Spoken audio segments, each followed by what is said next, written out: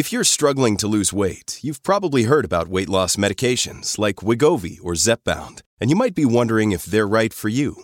Meet PlushCare, a leading telehealth provider with doctors who are there for you day and night to partner with you in your weight loss journey. If you qualify, they can safely prescribe you medication from the comfort of your own home. To get started, visit plushcare.com/weight-loss. That's plushcare.com/weight-loss. plushcare.com/weight-loss. Another day is here, and you're ready for it. What to wear? Check. Breakfast, lunch, and dinner? Check. Planning for what's next and how to save for it? That's where Bank of America can help. For your financial to-dos, Bank of America has experts ready to help get you closer to your goals. Get started at one of our local financial centers or 24/7 in our mobile banking app. Find a location near you at bankofamerica.com/talktous. What would you like the power to do?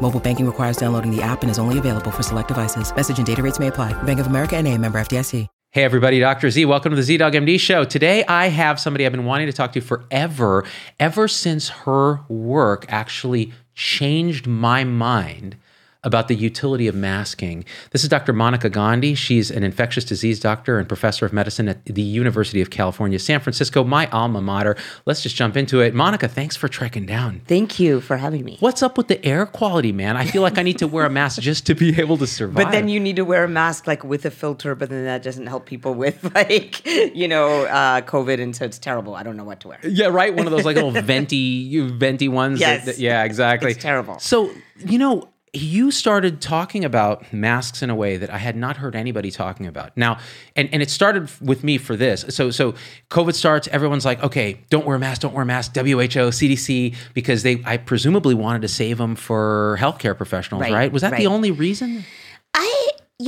It's very interesting. So I think that was the main reason because it's true that we suddenly had this crisis and healthcare workers truly were really close to people and there were people who were dying. Truly, there were healthcare workers who were dying. That's actually the ophthalmologist in Wuhan who was the whistleblower who blew this later died. So very close contact with people who have an infectious disease is deadly. And so it was fair to say that at the beginning. But then what I realized about masks, and I think this is different than the typical, like it may prevent you from spreading it to others, is this question of could masks still actually allow you to get some virus, but just enough. And what I mean by that is masks actually don't totally protect you from infectious diseases. There's no way that you can say that. There's no way that a cloth mask or a surgical mask totally blocks out 95% of all viral particles. It doesn't. N95 masks do. They're super tight fitting. They're super uncomfortable and they're super tight. And these kind of cloth masks that the CDC asked the public to wear on April 3rd does not filter out all the virus, but they may do something else. And they may filter not all of it, but a certain amount so that if you get sick, you don't get as sick. And we can talk about that. But yeah, you're right. It was confusing messaging about masking at the beginning. Right. And then it's okay. So we're going to get into this. So what happened with me is I saw this messaging and I said, okay, I get it. I understand it. Because if I'm in a hospital, I'm 1,000% going to wear a mask because we know what the masks do in close quarters, like you said. And Dr. Lee, I think was his name, the Wuhan ophthalmologist. Yes. Now, ophthalmology, you're in people's faces and you're getting a massive load potentially of coronavirus if you're there on the front lines, which he was. Right. And he died, he was only 33. Right. No other medical problem. Right. And even in those days, I was talking to Peter Hotez about this on the show. Could it be that inoculum, how much you get, actually may be correlated to severity of disease? Yes. And then CDC was saying, well, don't do this. And then they said, well, then just any kind of cloth mask will do. And at that point, I thought, well, it's going to encourage people to touch their face. It's going to encourage a lack of social distancing. It's going to do all these things, and it's not going to actually filter virus, and you're going to get viral particles, and you're going to die. But I started to see the light on this as I started reading about your work and actually looking at some of the emerging data. So how did you come to this sort of understanding? So I was, when the CDC put out their recommendations on April 3rd, they said it in this way. They said, wear masks to protect others. Now, by the way, that is not a good message to like get everyone to mask because by definition, human beings, want to protect themselves. And that's really okay. Like, it's really okay to say that I may not want to wear a mask when all you're telling me to do is protect others. Like, we are evolutionary creatures and we want to protect ourselves. So that messaging actually was sort of unevenly followed, right? Like it was like people would say, I don't even know what you're talking about and I'm not going to wear this. And also then there was this idea among many others that you're telling me it doesn't filter everything out and then you're telling me to wear it. None of this is actually making sense. 1,000%. It didn't make sense. Worst messaging in the history of messaging. It was a terrible message because you're saying, okay, you only care about other people. This is not going to help you at all. And then you're also saying it's kind of going to help you, but actually cloth is not effective. So it was truly confusing. But then what I was watching with this infection, and this is the most amazing thing about this infection, is how much asymptomatic infection there is. That is so weird. Like Ebola, you get Ebola, you die. Like Ebola, you 90% get sick. Influenza, if you get a certain amount, you get sick. Like people are sick with like bad viruses. Like bad viruses that cause ARDS make them sick. SARS made people sick, the first one. What is this virus? This is so weird. It was like 40% were totally well and felt great, and then like people died. This is a completely protean manifestation to have such a wide spectrum of disease. It was so strange. And so what was it that was making so many people so fine and making so many people so sick? And you would say, oh, okay, well, that's all because like the old people got sick and that's why. As you pointed out, that's not accurate. It wasn't just old people who got sick. It was people who seemed to have been in close quarters with other people. It was young healthcare workers or someone who was in someone's face or in a household where someone was really sick, they'd get really sick. And this inoculum idea, it became a profound revelation that it seems like, of course, the amount of virus that you get should be possibly related to where you get sick. And so then I started to look up, okay, well, that must have been known, right? Like you look up in the literature, it must be viral inocula and you get sick, and this has been seen in multiple diseases. And it actually hasn't been written that much about. It's quite surprising. It's totally known in the animal literature. In the animal models, in the vet literature, they always did, even animal models, that the more virus you get, the more sick the animals get. And in fact, there's this LD50, this lethal dose 50 concept, LD50, which is the dose at which 50% of animals die. Even if you spray it into cages. Even that such a concept exists speaks to the inoculum effect. Exactly right. It was always, and the first paper that looked at this they actually called it the Reed and Munch theory because it was published in 1938, and they had like poor mice and they sprayed, a virus in there and 50% of them died at a certain dose. Yeah. So the idea of dose and how sick you became was actually always there. Yeah. It's just that somehow, why have we not talked about it that much? Because we haven't been in a pandemic since we started writing. It's been like a really bad pandemic was 1918. Right. And then all these other pandemics, they actually go away. And then things like HIV, which is a true pandemic, if you really look at the literature, the more virus you get, the more sick you get. So if you get a big dose of virus from an IV infusion, you get super sick. You get a dose of hepatitis C from an IV infusion, and you get super sick. It may actually make you clear it because you get a super sick response and then you clear it. But if you get a little bit of hepatitis C, you don't get that sick from sex. So this is known in other diseases, sexually transmitted diseases, GI. If I drink a bowl of norovirus, I get super sick. Yeah. If I have it sprinkled on my lettuce, I don't get as sick. So this is true in HIV too? This is true in sexually transmitted diseases, gastrointestinal viruses, and respiratory viruses. And you're the director of Ward 86 at San Francisco General? Right, which is the big HIV clinic there. And that's where I trained in my fourth year doing sub-I. Oh, you did? You were at Ward 86? In it is a great 97. Place. It's such a wonderful it's a very place wonderful to learn. Place. Yes. And a beautiful population of patients that need us. That's right. So vulnerable. So again, and I'm just say this to the camera real quick, for the people who don't know what Dr. Gandhi's bona fides are, she is really a top-notch physician researcher, and she understands infectious diseases. So, back to what we're talking about. So this idea of inoculum, in 1918, when you had this first wave of flu, a bunch of people died. But then the second wave, when troops came back, explain that from an inoculum theory, what happened there. That was so weird and interesting in a way, right? Because usually with a second wave of infection, and we're seeing this right now with SARS-CoV-2, people get less sick. Because they get less sick because there's immunity in the population, which is, by the way, okay to say, and we'll talk about this later. Oh, yes. People get immune from viruses, and that is really okay.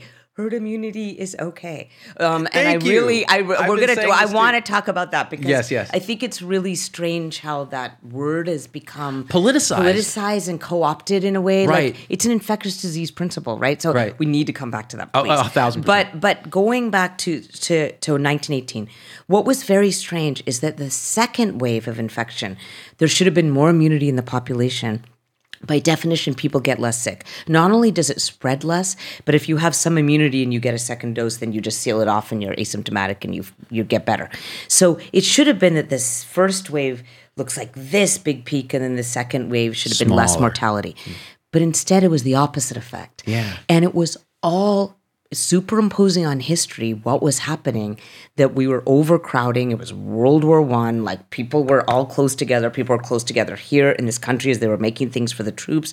The troops were all close together, and there was an overcrowding effect. And this paper that we cite in our paper, but that PLAS 1 paper in 2010, postulated that the reason for the second wave having higher mortality was because there was more crowding. And that totally speaks to the inoculum theory, as you say. So does people in households getting more sick. So do built, lived-in environments in Queens and Bronx boroughs, people getting more sick in New York City than people in Manhattan who could stay away from each other and who could sit in their homes. They got more sick. They were hospitalized at high rates. It's called the built environment. They had more overcrowded conditions. All of this speaks to Let's talk about that more, because 60%? I forget if the cases in California are in the Latina population. Correct. And it is 30% of our population. Right. Now, does that speak to crowding in those populations, the fact that their essential workers are still going to work, that they're getting larger inoculums? What's going on here? That is exactly what it speaks to. So, for example, there was a mass testing campaign that that Dr. Havlier and Chamie and Marquez people did at UCSF. Then I was participating in the calls to people afterwards to tell them that they had COVID.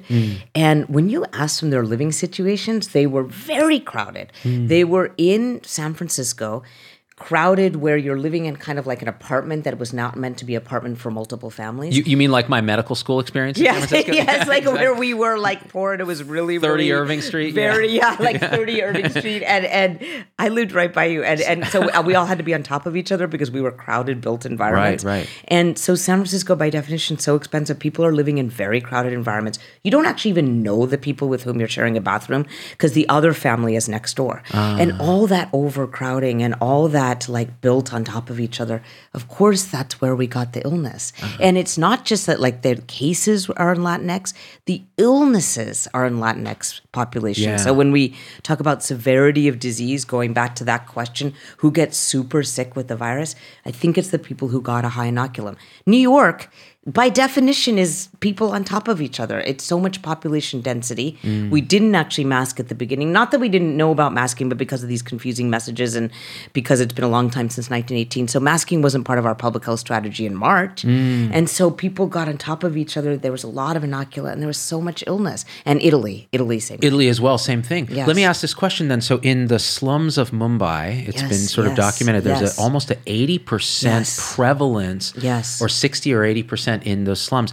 Now, those guys are not distancing. Yes. Why are they not all dying? Because the death rate was quite low. I actually find that really interesting. And you know what I think it is, but I don't know if this for sure.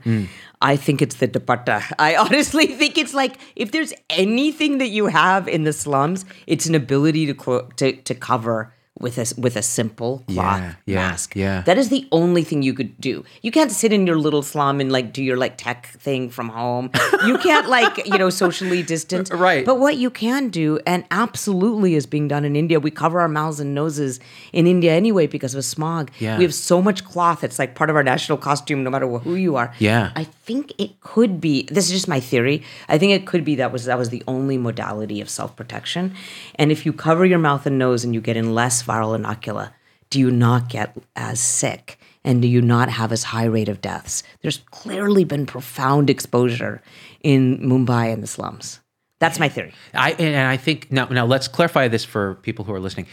This is all theory at this point because we have circumstantial evidence. We have some data, but it's observational. We have some ideas. It makes biological plausibility. But again, people will push back, and they have. You had a New York Times piece come out, and you get a virologist from somewhere and a virologist from somewhere saying, well, it's an interesting theory, but I don't know. I'm a little skeptical, which you should be. Yes. But here's the thing. You're talking about masks now, because when we talk about masks, what's the downside of this? In terms of if we're saying, well, maybe masks lower the amount of virus you get, which means if you get sick at all, you may be asymptomatic. Yes. Like you said, it's a spectrum. Yes. This protein spectrum. Yes. If you get less dose, you may develop immunity. Yes. And then not get ever very sick from it. And all it took was putting a piece of cloth or whatever on your face when you're in places you can't socially distance. That's the bargain on hand here. Yes. Now, the question that immediately before we get into that, I think a lot of people who hate masks, and I think partially this is an emotional, moral thing. How dare you tell me what to do in my own town, with my face, etc. And I totally am sympathetic to that because I'm a bit of a contrarian, and when people tell me to do stuff, I don't want to do it, which is why mask mandates and I they don't really settle right. I think people should just do the right thing with the right messaging, but we haven't had that. So the question is, what's the harm of an individual putting a mask on? Am I going to, not get immunity to things that I need immunity? Is it going to affect my immunity? All these things that people say. Yes. Let's debunk that first before we get into this. Yes. Yeah. So I think it's fair to say that the thing that I've been really interested in masking is that whatever you wear should be comfortable and acceptable to you.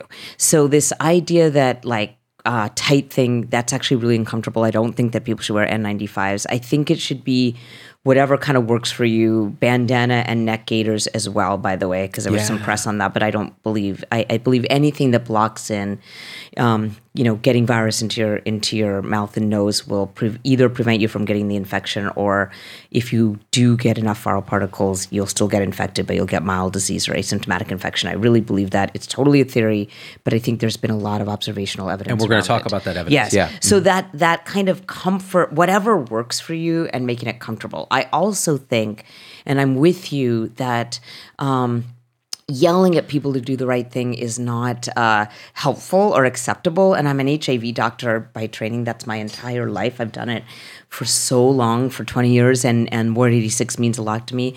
And I'm privileged to be the medical director there. I would never tell anyone either to wear a condom either.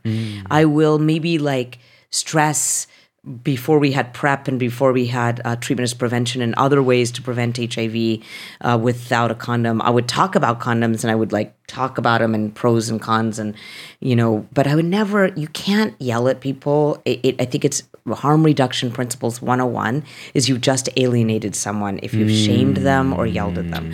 So I also agree with you that I don't believe that we should be shaming anyone or ever call anyone stupid or say wear a damn mask or or even more wear a F mask. I think there's just a lot of people have Twitter handles that I think are really counterproductive. Not helpful. It's just not it's counterproductive. They come off as preachy. They come off as disconnected. They come off, and if you disagree with any of their dogma, suddenly you are excommunicated from the tribe of medicine. Yes. And we've seen that. Yes, we've seen that. And so what happens to the average Joe who's already skeptical because of miscommunication from government entities? Which is what happened, right? Which is what happened. Yes. And now there's some ding-dong on Twitter going, hey, I'm a Z-Dog, don't, wear a mask or you're a loser dummy MD.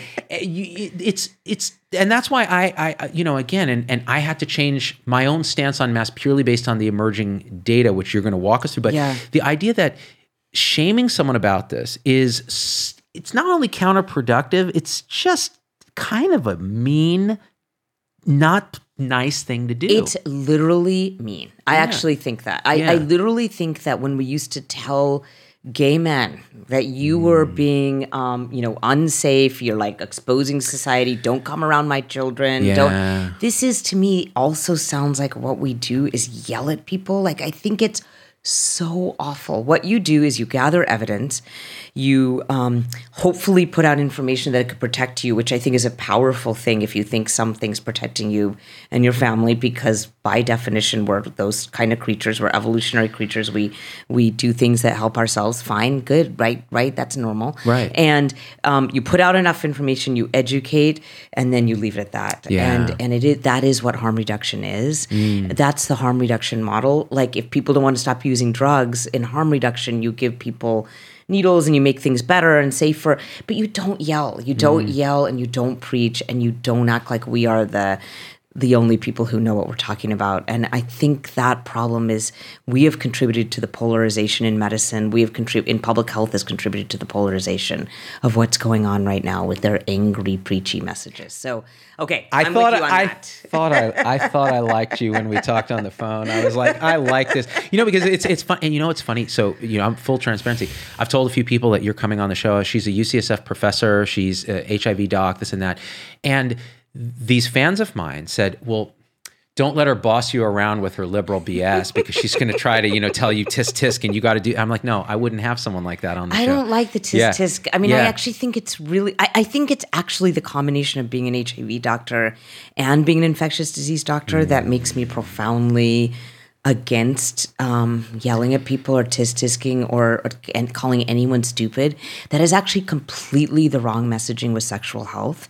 It is not how you ask people to think about possibly working on their sexual health. That is actually their own private business. And what you do is give people information on how to keep yourself and others safe, and then you allow people to live with that information. But you cannot, to me, this reminds me of some of the stuff that happened with stigmatizing behavior at the beginning of HIV, and I cannot stand it. Well, wasn't Robert Redfield, our CDC director, a big abstinence guy in the 80s on HIV? So a good point. Like, you can't tell people not to. Why that I don't agree with that messaging. I mean, you don't get to have sex because you're a gay man, and so you're like Typhoid Mary, and you have to do this because you are living in a red state. Like, this is we cannot.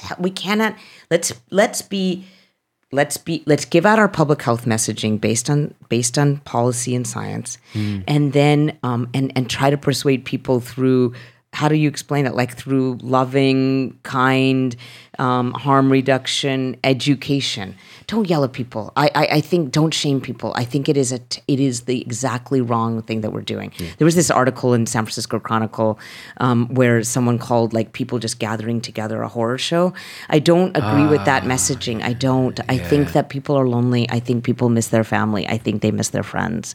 I think that there are ways to do things safely. I think we have to talk differently if we ever want anyone to listen to us. Oh, I couldn't agree more with this. And it's a matter of love. It's a matter of being loving in the world. Like, why?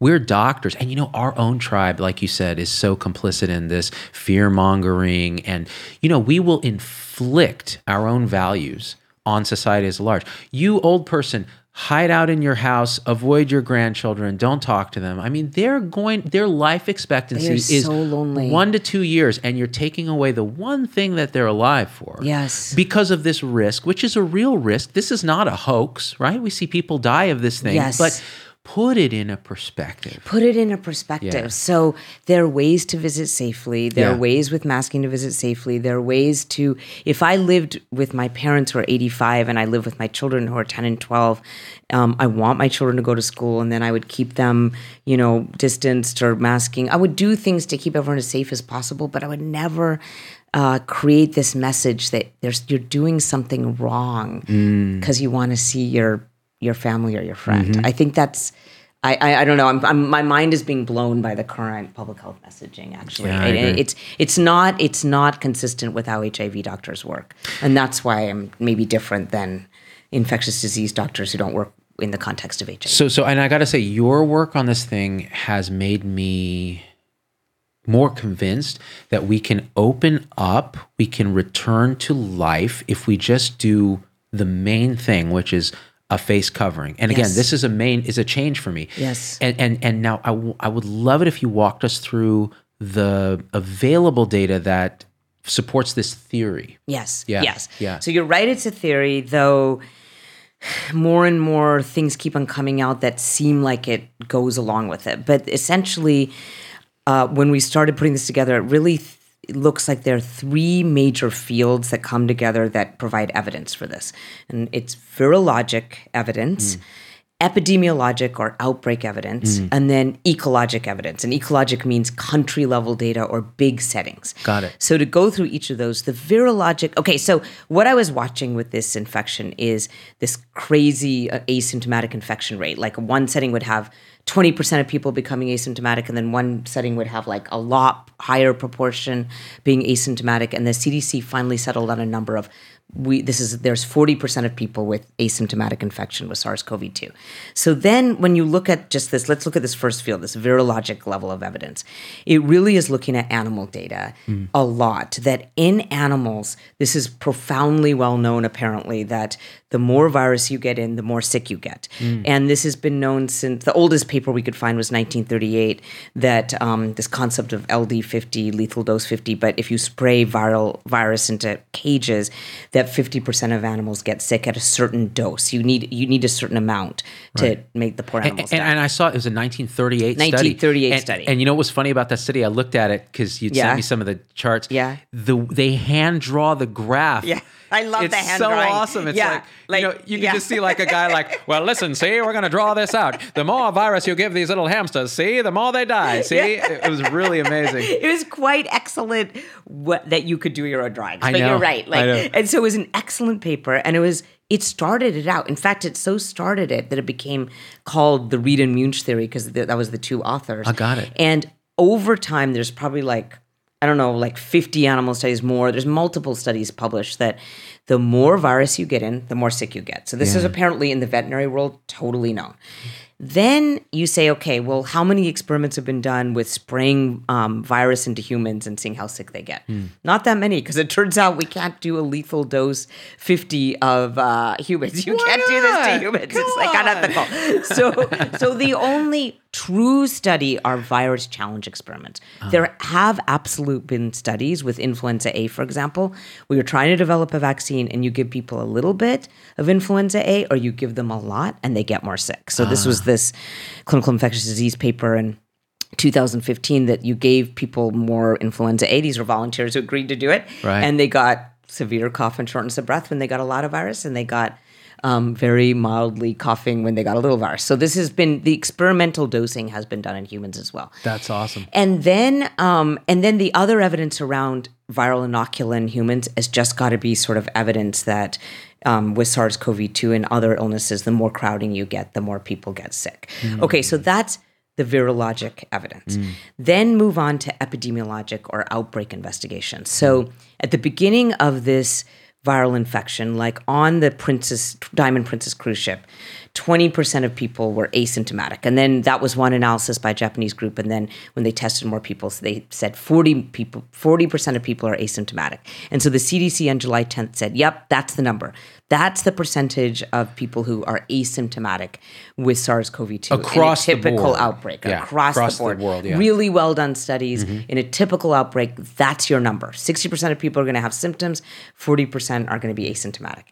And then you'd get all these outbreak investigation reports, and there'd be these very interesting settings where 95% of people are asymptomatic.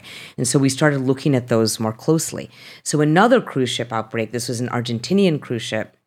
They also didn't let people off, because they never let people off cruise ships who are like getting SARS-CoV-2 outbreaks. They make them stay there. Right. But in this case, they like threw masks overboard and they let them all have masks.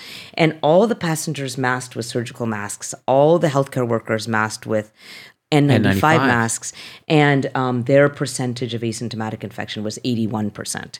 That's a huge variance. It was a huge variability from that 20 to 40% with the Princess Diamond, and the difference was the compliance and the mandating and the giving of masking. Right. And they were the same age group. Like who goes on a cruise are older individuals. So it wasn't any difference in any other demographic variable. Yeah. This was the one variable. And these are kind of closed experiments, right? Like a cruise ship is it's like a little setting. ecology in itself. Yes. Yeah. Wow. And so then that was the first study that like seemed so different.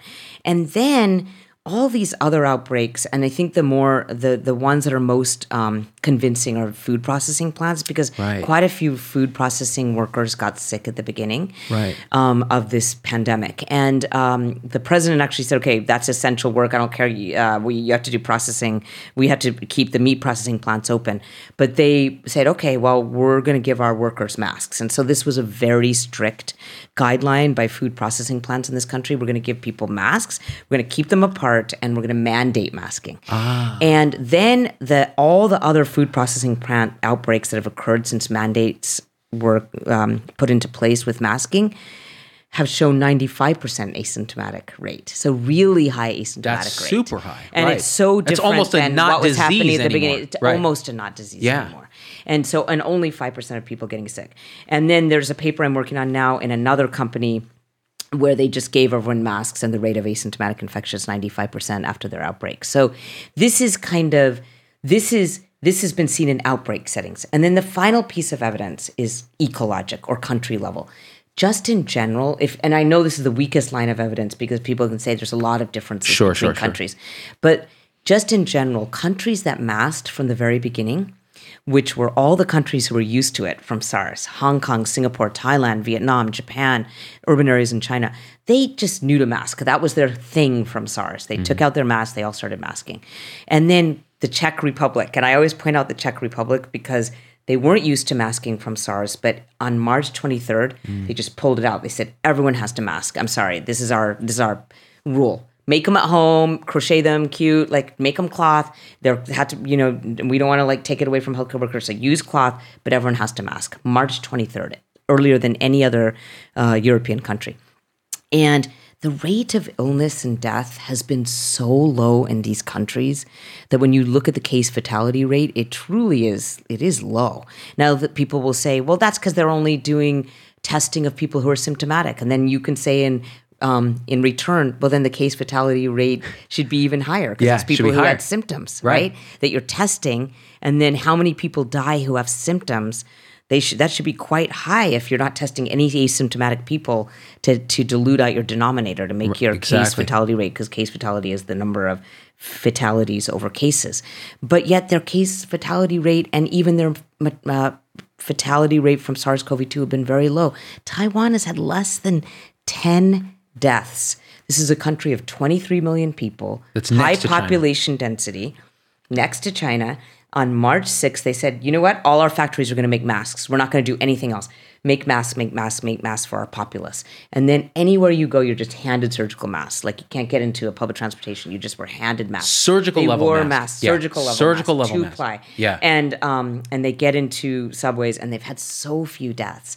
And so that's the other layer of evidence that I think masking is associated with severity of disease. Now I think it's important because you said at the beginning, there's a lot of confounders in those, like they had early suppression, testing, contact tracing, all that. But regardless of that, you're painting a picture across the virologic, the epidemiologic, and the ecologic spheres that really support this idea that masks maybe, through reduction of inoculum, are reducing severity and reducing the case fatality rate, which is interesting because that means that people who are saying, well, this is no worse than a flu. Well, it could be true if everybody universally masked. The case fatality rate is similar to flu in countries where you're universally masking. And then you're right.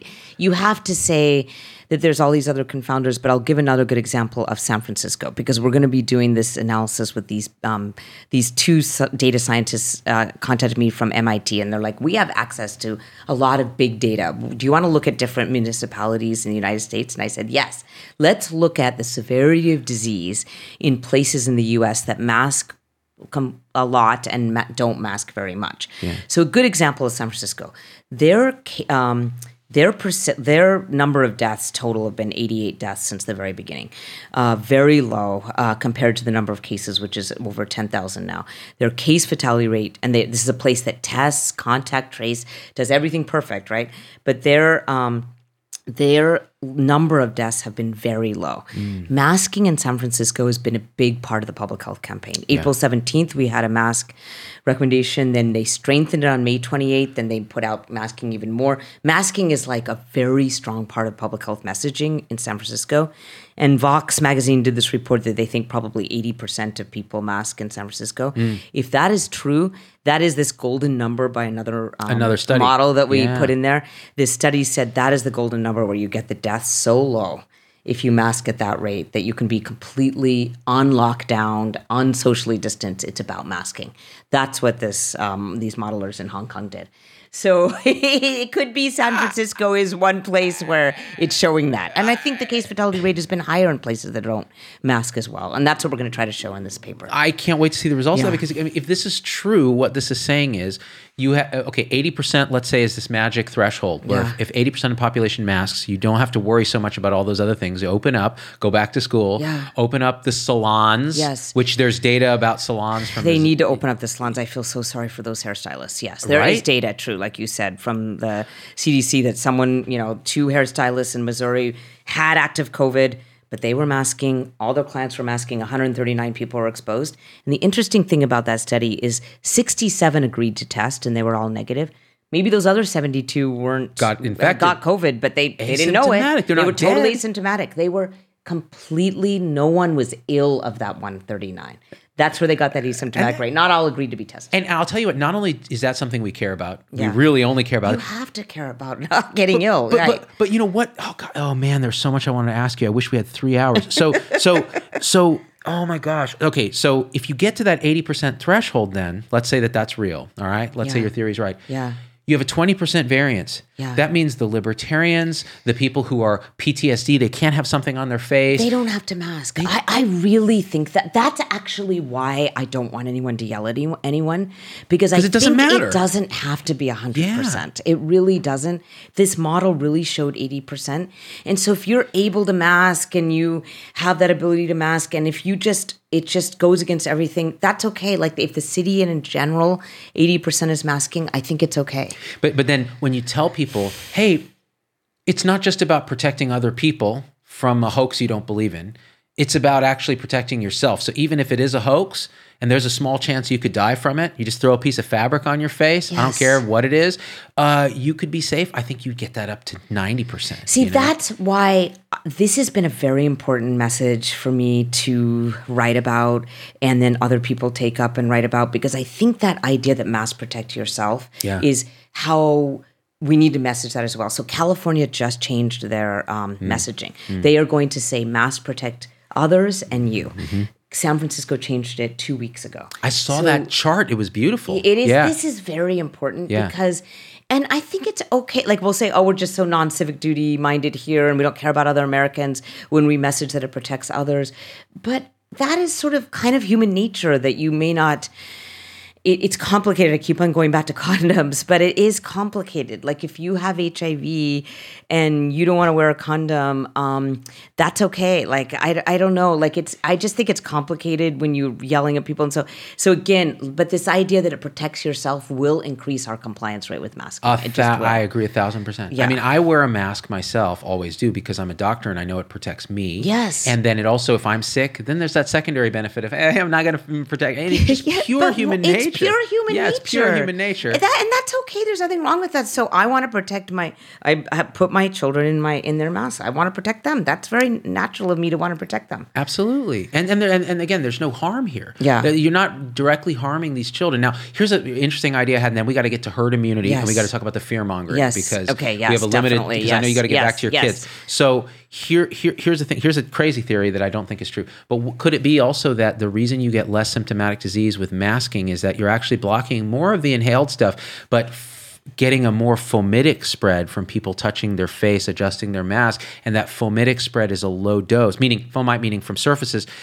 it's a lower dose, so that's a lowering inoculum. Could that be a component? That's interesting, even though I want maybe, but I actually want to get people away from the fomite thing. So I think that at the beginning, people were tremendously scared. They were like, oh my God, it must be like everywhere. It must be on surfaces. Well, sanitize everything. You can always culture viruses from surfaces, by the way. It's not like just SARS-CoV-2. Right. You can culture, like we all remember this from medical school, like you can culture this piece of fabric and there's going to be a bunch of stuff in there. That doesn't mean that's how you get it. Yeah. And in fact, I want to get people away from this idea about surfaces and fomites. Please open playgrounds.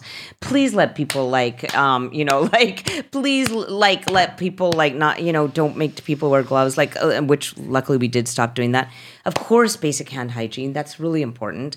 But I don't want people to be scared of surfaces. And so in a way, I don't even want that to be part of the theory. I also actually don't think that ocular transmission is a very big thing. I think it's the big holes in the mouth and the nose where virus enters and where virus exits. And that's why it's that light, what's comfortable for you covering of the mouth and nose that I want to encourage. It's a pie hole related scenario. Yes, they're big. They're big. Yeah. Well, so now let's think about, and again, I'm going to link to all your stuff, the New England piece, New York Times piece, there was a general internal medicine piece, I think, that you had. Yes. Wonderful, wonderful stuff. And people can dig through the references and tear it apart if they want. They can. It's a theory, yeah. Exactly. But I'll tell you this, the T-cell mediated immunity, the innate immunity to COVID that some people may have, and the idea that we could be inoculating the population with low-dose exposure through masks as a bridge to getting us to vaccine. Start to unpack that for me. Yeah, so that is this article that came out this week, and we call it Facial Masking, a Potential for Variolation to Vaccination. But I really have to explain that. So, yes, please. So what we meant by that is that, okay, so now let's do the transitive property of quality and take this one step further. If masking, facial masking and comfortable cotton masking I think it blocks virus for sure. It blocks transmission. We've seen that in the hospital that people with surgical masks, they get less transmission. But if you do get virus in, that you get less sick because it's less virus, then take that point and then take the fact that even having mild or asymptomatic infection, we've had great studies over the last 5 weeks, really, published in Cell and Nature and Science, very exciting studies that even mild and asymptomatic infection can be associated with strong T-cell immunity. So just like really basic, right? Like B cells produce antibodies, T cells are cell-mediated immunity, and there's two arms of the immune system. And if we only focus on B cells and antibodies, we're missing most of the way that we actually protect ourselves from viruses, which is cell-mediated immunity. So these particular papers that I'm talking about that we reference are excellent. One's from UW, one's from here at UCSF, one's from Sweden. They're all over the world that shows really strong T-cell responses, even when you have mild or asymptomatic infection. Don't know how long they're going to last, but it's going to give you immunity for a while. So if you're wearing a mask and you happen to get infected and you get asymptomatic disease and you get immune to boot, that is like having your cake and eating it too, in my opinion. And so it's a theory, meaning we can't keep society closed forever. We just can't. It's actually very, very detrimental to children who need to go to school, and it's very detrimental to society as a whole. Our mental health. Yeah. We're also depressed. It's a regressive tax on the poor. It really, it's the most unfair to the poor. You and me can summer in the mountains and we can work sit from in our home houses as much as we want with our lovely wireless communication bubble. It is elite. It is elite. It is elite to say that you can keep society closed. Yeah. Because by definition, people need to eat. By definition, the essential workers are those who are out. And by definition, it will always hurt the poor more to do such a blunt measure as lockdown. We had to do that at the beginning because we didn't know what was going on. Right. It was so scary. It was so weird. It was spreading so fast.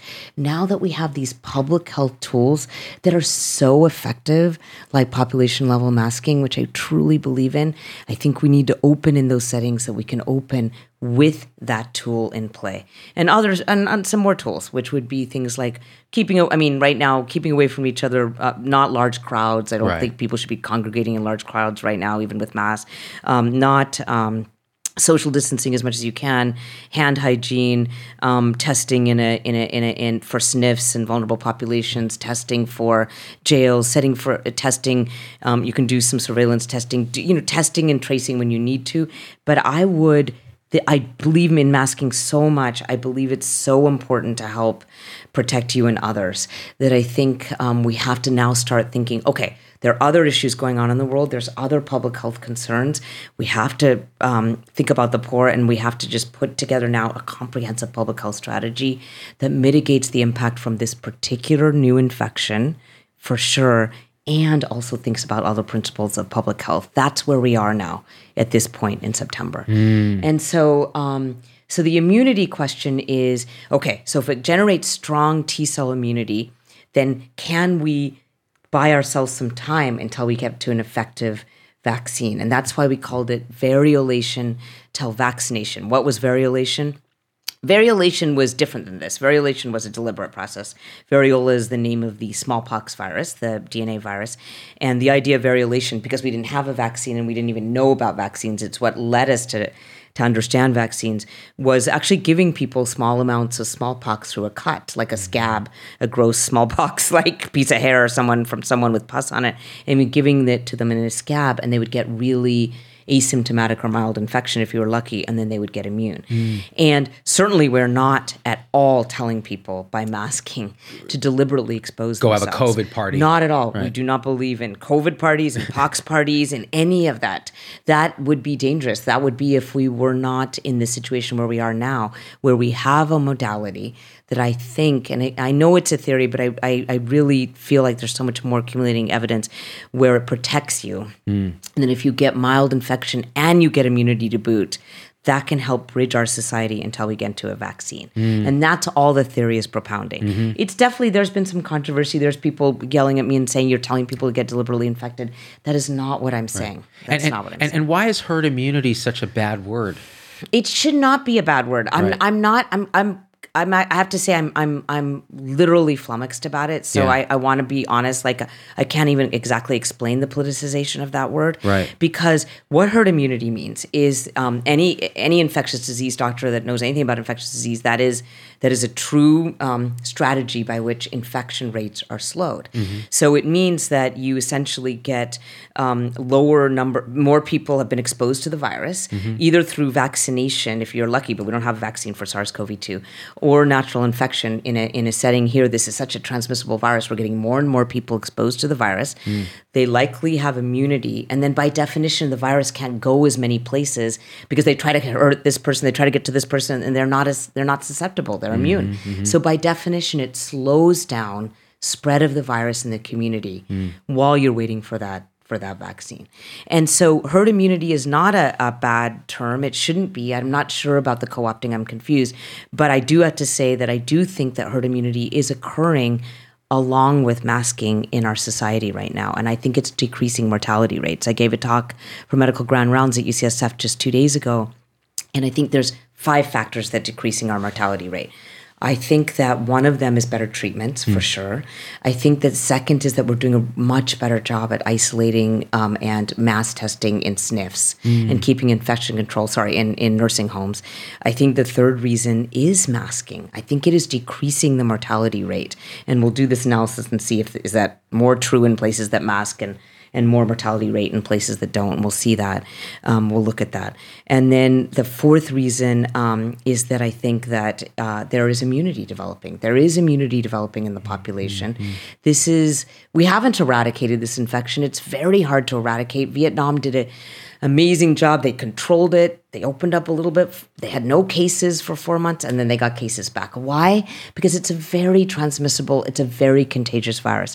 People are going to be exposed. And because of that, if people become more and more immune, that will reduce spread. It will. It's an infectious disease principle. And so my hope is that we can get to immunity with asymptomatic infection, not symptomatic infection. I would never propound people getting sick to get to herd immunity. So that is where I differ from anyone who's trying to yell at me. Just let it rip through the population. That would be terrible. Right. I would be horrified if there were deaths Right. and severe illness. So the that are theory is- preventable. Because we can't prevent everything. We can't prevent Right, yeah. everything. Some people will die from SARS-CoV-2. Yes, That's yes, right. That's yes, right. yes. As they will die from many things, and it is terrible. Now 0.6% of our population is SNF nursing home patients. They are 40% of the Yes. fatalities. That's why those places have to be the most. That's where we do mass testing. Right. That's where we do mass Right, asymptomatic right, testing. right. I don't think that we should stop people from seeing people. But that's where we do fundamental masking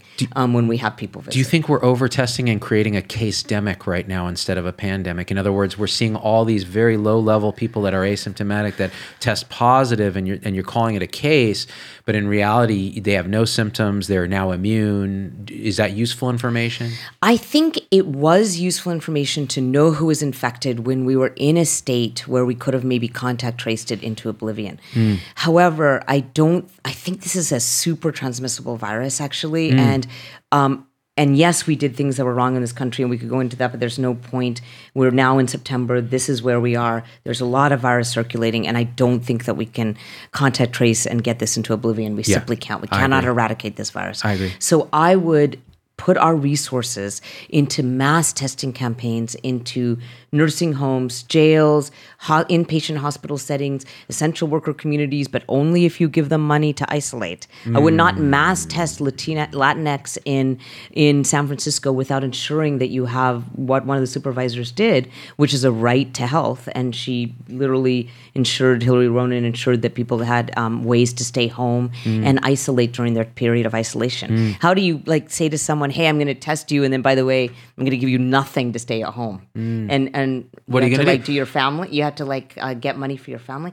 That is a very harsh thing for us to do. Right. So essential worker communities, and then supporting essential worker communities, that I really believe in. Right. But yeah, testing everyone and all these people who are in tech and they're testing themselves because they have the money to do it, and then they're getting cases, or they sometimes get cases or not. I think that is a waste of resources. Yeah, I agree. And you know what's interesting too is when the Europeans do their lockdowns, like say Denmark, they do something that we don't do, which is they take care of their poor people. Yes. So they're not punishing poor people with lockdowns. In this country, we do that, which is why I think we're the opposite. We're the opposite, which means we do the wrong thing. We actually punish people by putting a lockdown so the rich people can stay in their house. Yes. And then we don't help the poor people. That's It right. is unbelievable. It's like the unconscionable. worst way you could do things. And this is not a political statement. No, this is a it's the humanistic truth. statement. Yeah. It's just a straight It's truth. So what happens? Well, okay, how about we spin up production of surgical level masks even and give them to everybody like the Taiwanese did? That would be a simple way to get through this, open up the economy and get back to life. Instead, we monger fear on the left, denial on the right. Yes. Division everywhere. Yes, we are doing it the worst way possible in this way. country, really, Yeah. and we're doing it the worst way from both sides. Yeah. Right. Like if I were, so I'm someone who really believes in, who is very interested in poverty, and it's what got me into infectious disease. I really do believe that we have to support the poor, and I have just been watching with horror that we would mass test the poor. And not ensure that they have ways to isolate with masks, food, and $1,200 a week during that time. Yeah. I think it's or $1,200 a month. It's unbelievable. So actually, we're just doing everything wrong. Yeah, I agree with you. I'm with you. But one thing that we're doing right is we're having a discourse. Yeah. You and I. Yeah. And even if people may disagree with the theory, the great thing is we're going to study it more. I think personally, you have compelled me enough. And I totally understand, and we could dig and I could pick apart these different things, but the point is the people will do that, and I want them to. What I want to say is, if you're right, 80% of masks doesn't even need a mandate. Yeah. People can just do it because they're compelled by the message. They'll become convinced. That's right. I really think so. And if we're wrong. And I saw this spelled out somewhere. If we're wrong, and people like, say, Ivor Cummings, who's an Irish chemical engineer who's done a lot of data analysis, he doesn't believe in masks, but he also thinks this whole thing is our fear has outweighed, and consequences of our response have outweighed the damage of the virus. He thinks it's following seasonal patterns of what an influenza would do. And I think those are ideas worth exploring, but tear apart the data, see if it's true. But I think guys like that, let's say they're right, and this whole thing has been a misresponse. Well, at least we did something with good intent, which is masks, which caused minimal harm, which had a precautionary principle attached to it, which is, well, okay, we just don't know enough. And we can sleep with good conscience, as opposed to saying, oh, it's nothing, we're going to let it rip through to the population, and then we see the people die. Right. Not the person making that statement. Right. People have died. Right. Yeah. Exactly. And so, again, our response has been pure fear, which is terrible, catastrophizing on the left. And that's what I hate, is this catastrophe. It's a cognitive distortion. And I think you and I were talking a little bit even beforehand. Yeah. It's a fear of death as the worst possible thing that can happen to a person, which I think is a failure of our own understanding of what it means to be a human. It's also the most definitive thing that will ever happen to a person. And so I do think that we have to balance right now all the ideologies of death, all the ideologies of misery, and all the ideologies of public health when we decide on our strategy in this pandemic. And I am thinking of the massive number of overdose deaths in San Francisco that are in excess over the last 4 months. How do we not provide a society where we haven't taken care of an ability to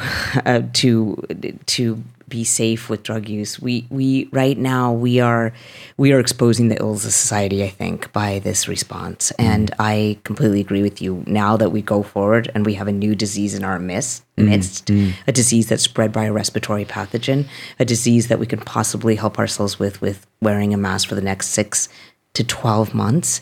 Now it's time to think about all the other ills of society and all the other public health concerns, mental health, including everything else, HIV.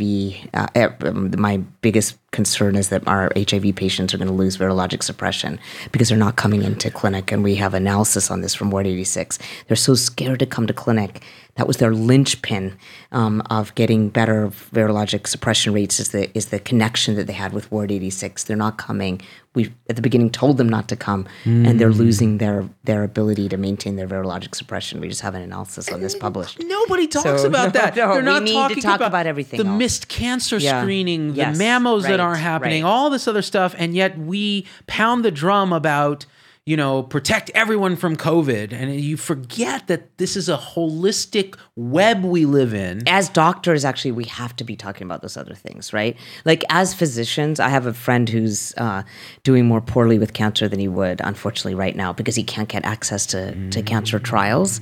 And as doctors, we have to be talking about that and not call that political. That is our job. That's our job. That's our job Do to no protect harm. people from illness. I'm actually encouraged that we're going to hit a turning point here. I think so. Yeah. Maybe this conversation will help a turning point. I will tell you 100%. I want to tell you something, and this is a compliment to you and everything that you're trying to do. I've had people message me who say that they are very, very much on the right end of the rightward leaning political spectrum. And first of all, they appreciate that I don't put politics out on the table as a bludgeon, because my own politics are somewhere in the center and I see all these sides. But what they said was they heard my talking about your work in a video we did called "This Is What Masks Actually Do." And it convinced them to go, you know what? There's no harm in throwing this thing on to protect myself and other people. If there's a chance it'll help, even though I think this thing is overblown, even though I haven't seen anyone die of it. And that means you may just prevent one case of someone being on a ventilator, if your theory is right, without causing a lot of harm. That would be so great, because I don't think it causes harm, and it would be so great if we save illness, and it'd be so great if we get to immunity, and it'd be so great if we now turn our conversation as doctors to both minimizing the impact of COVID and minimizing the impact of the ill effects of the COVID response on illness and human society. That is the time. It's September. I couldn't agree more. Monica, Gandhi, it has been a joy. You know what I love about you is I emailed you and said, hey, I'm this guy, ZDogg MD. I do a show. I live in the Bay Area. You want to come down and do the show? You didn't really know what I did or who I was, but you said, yeah, if it's talking about this, I'll come down the peninsula, and I'm busy and it's hard. And you did it with a smile on your face. Because I wanted to talk to a person in real life. I cannot stand Zoom. Thank you so much for inviting me. It's so nice to see a human. Thank you. You have made my weekend. It's true. This social connection is priceless. It's really important. We hit it off from like minute one. Oh, Thank you. That says something profound, you guys. Z-Pack, if you love these kind of conversations, just share it. That's all you need to do. You can become a supporter, all that other jazz, but it doesn't matter. Share it. Read about Dr. Gandhi's mask work. See if it compels you to be one of those 80% that we need to mask up if the theory's right, and we could end this thing. We could end this thing. All right, guys? I love you. We're going to have you back. Thank you. Would you please come back? Yes, I will there's so much we could talk about. I want to talk about PrEP and HIV. Okay. I want to talk about yeah. Oh, yeah. Those are my actually true favorite topics. I figured. Okay. All right, guys, I love you, and we out. Peace. Hey, it's Dr. Z. Thanks for getting through the whole episode. That's a huge accomplishment. And so at this point, I just got to ask you for a few favors because it just helps us so much if you leave a review on your favorite podcast platform and subscribe. It just really helps the algorithms to get this message out to others. The second thing is email me, hello@zdogmd.com. I get all these emails personally. I can't respond to them all, but I need to hear your voice because especially on podcast, we don't have a comment section. And I want to hear how this episode affected you, what you'd like to hear in the future, what you think we got wrong, what we think we got right, anything, or just say hi. So that's really powerful. And the third thing is, financially, it helps us a lot to support the show in any way you can. And if you go to zdogmd.com/supporters, you can join our supporter tribe on your favorite platform, YouTube, Facebook, Instagram, wherever. What that will get you on those platforms is live shows with me that are exclusive for supporters and access to our Zoom meetings where we talk about awakening realization and we share with each other our own experience. It's a powerful group effect. It's a community, really. And we support and love each other and share, again, through our own experience, how we're waking up. So, and that ripples out into systems, into transforming healthcare and education and government. So it really starts with us. So join us there if you can. Again, zdogmd.com/supporters. And I'm so grateful to have you with us.